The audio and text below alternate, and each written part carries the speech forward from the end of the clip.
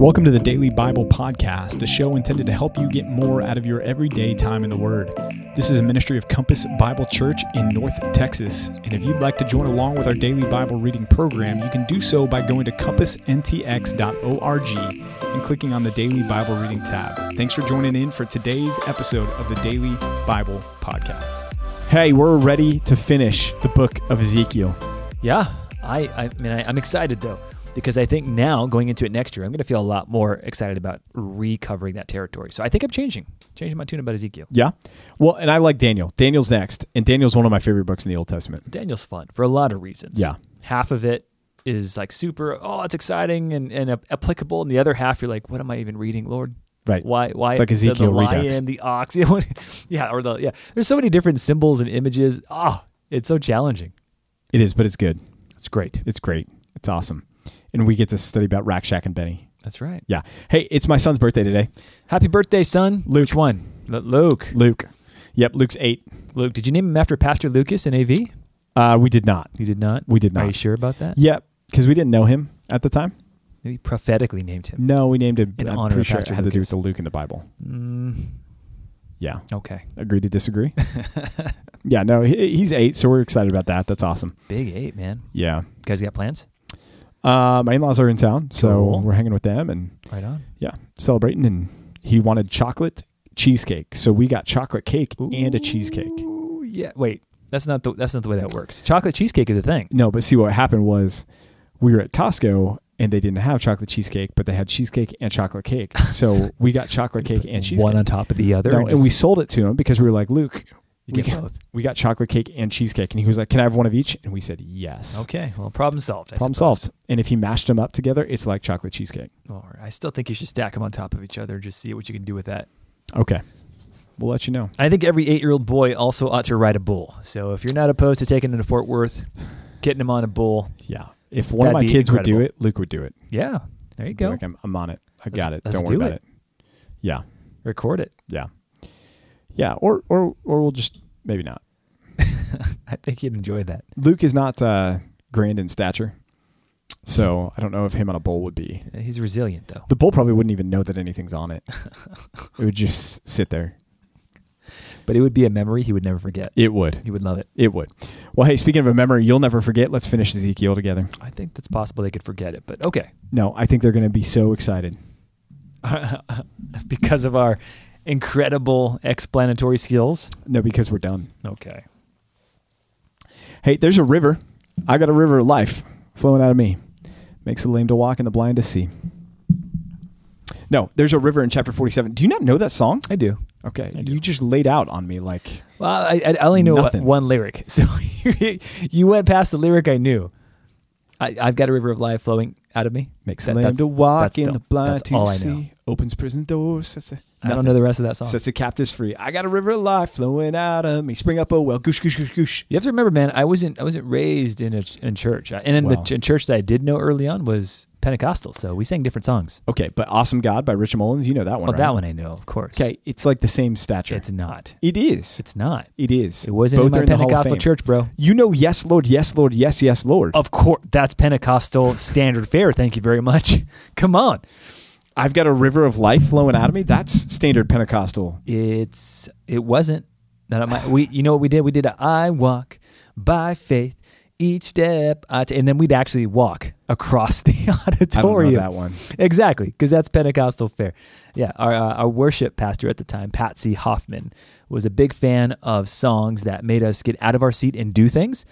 So there were hand gestures and walking movements. Do the whole shake a brother's hand, shake the hand next to you. No, I don't know that one. Yeah, that one was like the anti-COVID song. That's You were what hugging people. propagated You were COVID. all that stuff. It was the Pentecostals all along. Yeah, likely. Hey, but there's a river in chapter 47, and the river is coming from the temple. Is this a literal river? I think it is. I See, think it's a literal This river. is one of those areas where I'm like, okay, I could potentially see this being a symbolic, not gesture, a symbolic action by God. I think it's a literal river because there's a river in Eden. There's a river in the new heavens and new earth. And I think there's the river here as well. And the river here has trees on its banks that it is nourishing, that it is supplying life to. There's some question from some commentators out there about whether or not this is the same river that is there in the new heavens and new earth. Obviously, this is not the new heavens and new earth, but there is a river that comes there, and it flows from the throne, not the temple, because there is no temple on the new earth. But here, it's flowing from the temple, and it's giving life, and it is having such an impact that the Dead Sea becomes fresh. Now, I do think there's symbolism at work here. For instance, right there, I think there's significance that something that is, like you go to the Dead Sea today, it's not a pleasant experience. People go there, and they will get in the water, and I didn't get in the water when I went because I just didn't want to be gross. But it's saline content is so high that you can't help but float. Like it's almost hard to sink in the water. Yes. And so there's nothing alive in it, and that's why it's the Dead Sea. And so here you have a river, and it is flowing from the temple in Jerusalem, and it is going to be so potent in its freshness, in its vitality, that it is going to turn the Dead Sea into a living body of water where there are actually fish that are being caught and feeding the nations. Life, yeah. Yeah. So I see it as a literal river that's flowing from the temple. Whether it is or isn't, the idea is the same. God's going to bring the dead to life. There's restoration. There's renewal. There is a rich harvest of God's glory and honor being harvested because of this river of life flowing from the temple, which is consistent with the idea that God's the one who gives life, right? He's the one who provides life and light and everything. So for this millennial time frame, it's evident because of the water flowing from the temple. Right. Following this description of the river, we get a breakdown of the land, and it looks different than any of the other maps that you're going to find in your Bibles. It's an Israel hamburger. It really is, with multiple layers. Multiple layers, and that sounds like a good hamburger if you ask me. Yeah. Yeah, I was going to go with like a 10-tier chocolate cake. I like hamburger better. Okay. What's notable is that each of these portions is equal to the other one in its size. Yeah. And it's really just kind of slicing the land horizontally across and creating these sections that make up the land of the 12 tribes there. Which if it's symbolic, I'd like to know what that symbolizes. Right. Which I guess is possible. I'm not going to deny that. Yeah. Here's something interesting. Right now, if you were to go to Israel and tap an Orthodox Jewish man or woman on the shoulder and say, excuse me, what tribe are you from? Guess what they're going to tell you? David's tribe. They're going to say, I have no idea. Mm-hmm. They're going to say, I have no idea. And so there's going to be something that takes place in the unfolding of the end times wherein the 12 tribes and their identities are restored to the nation of Israel. Probably 23andMe. Probably, yeah. They all take the test, and that's what Jesus uses. Yeah, you are Judahite and Italian. Yeah. No. So that's fascinating. And that's going to be an interesting thing to watch unfold and to see how that happens, because right now all of that information has been lost. None of them can trace their lineage back to any tribal affiliation other than to say we're Israelites. And so that's going to be interesting to see how that all unfolds. How did they lose that information? That's pretty clearly they cared about genealogies. Right. There are some that are presented in the Bible itself. So how did they end up losing such critical information? Probably some of it came through the exile and the destruction of the temple, the destruction of the records. Things are set on fire. Yeah. Those things, I mean, eventually family tradition and history gets passed on from one generation to the next, but eventually you start forgetting some things. And I think distance, they stopped operating as much, wherein that was as significant because they, for lack of a better term, modernized into becoming a nation rather than becoming a people group of a bunch of different tribes working together. And then they weren't a nation for so long that I think there was so much people moved and lived in different parts of the world. And that distinction was just, it went by the wayside. So we're talking about the temple. Where is the Ark of the Covenant?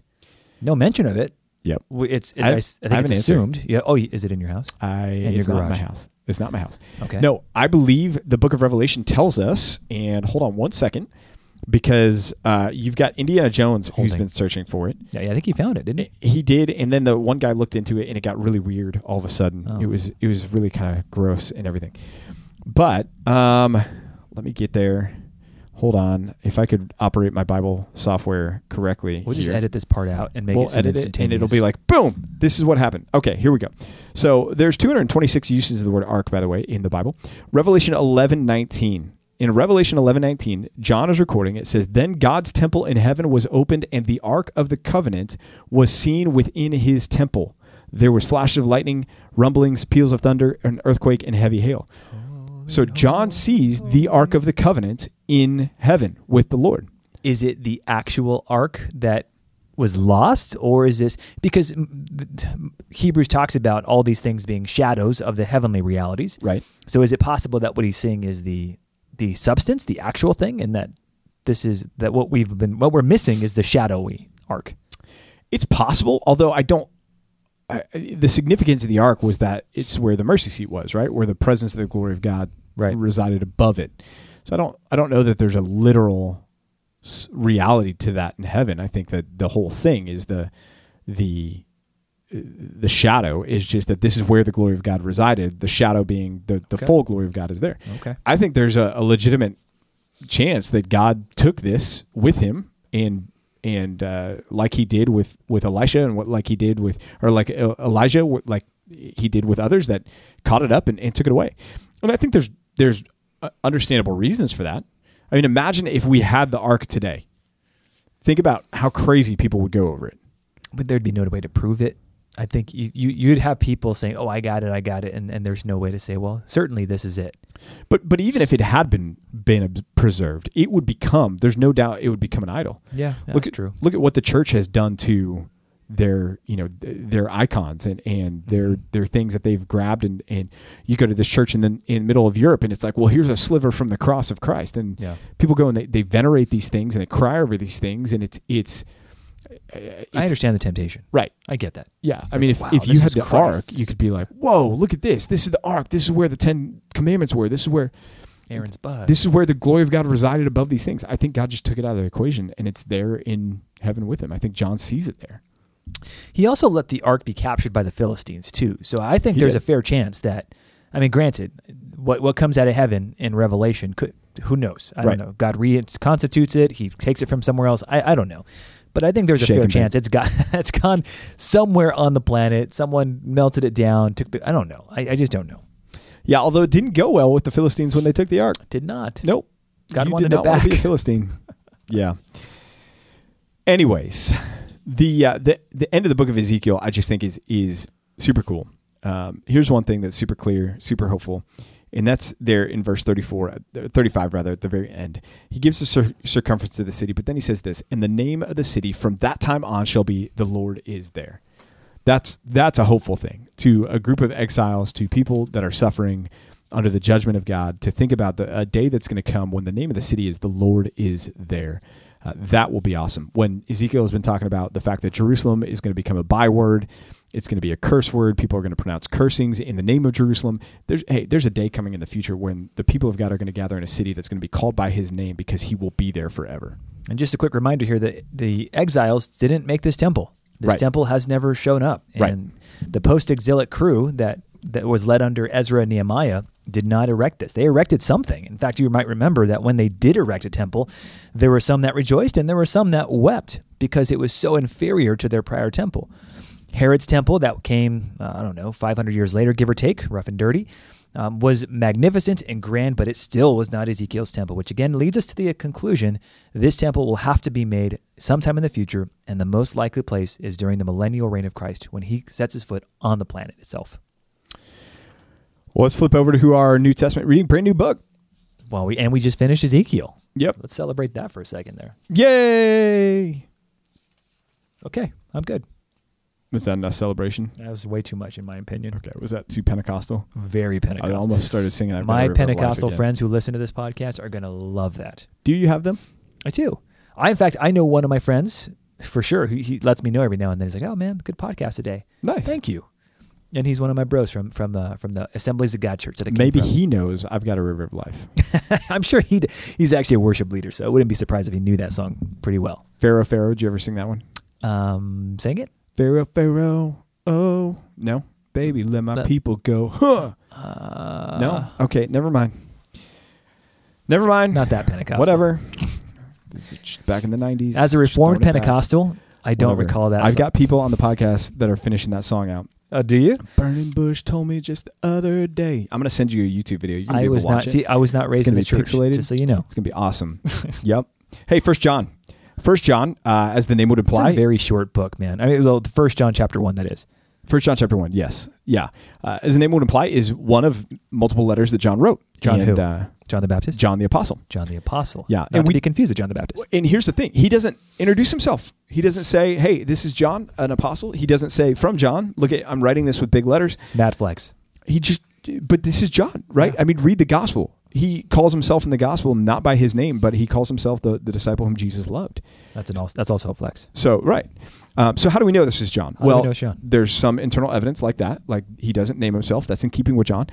There's also the internal evidence of the reality that, man, this is a letter written that is very strong and very authoritative. And John certainly had that clout in the early church.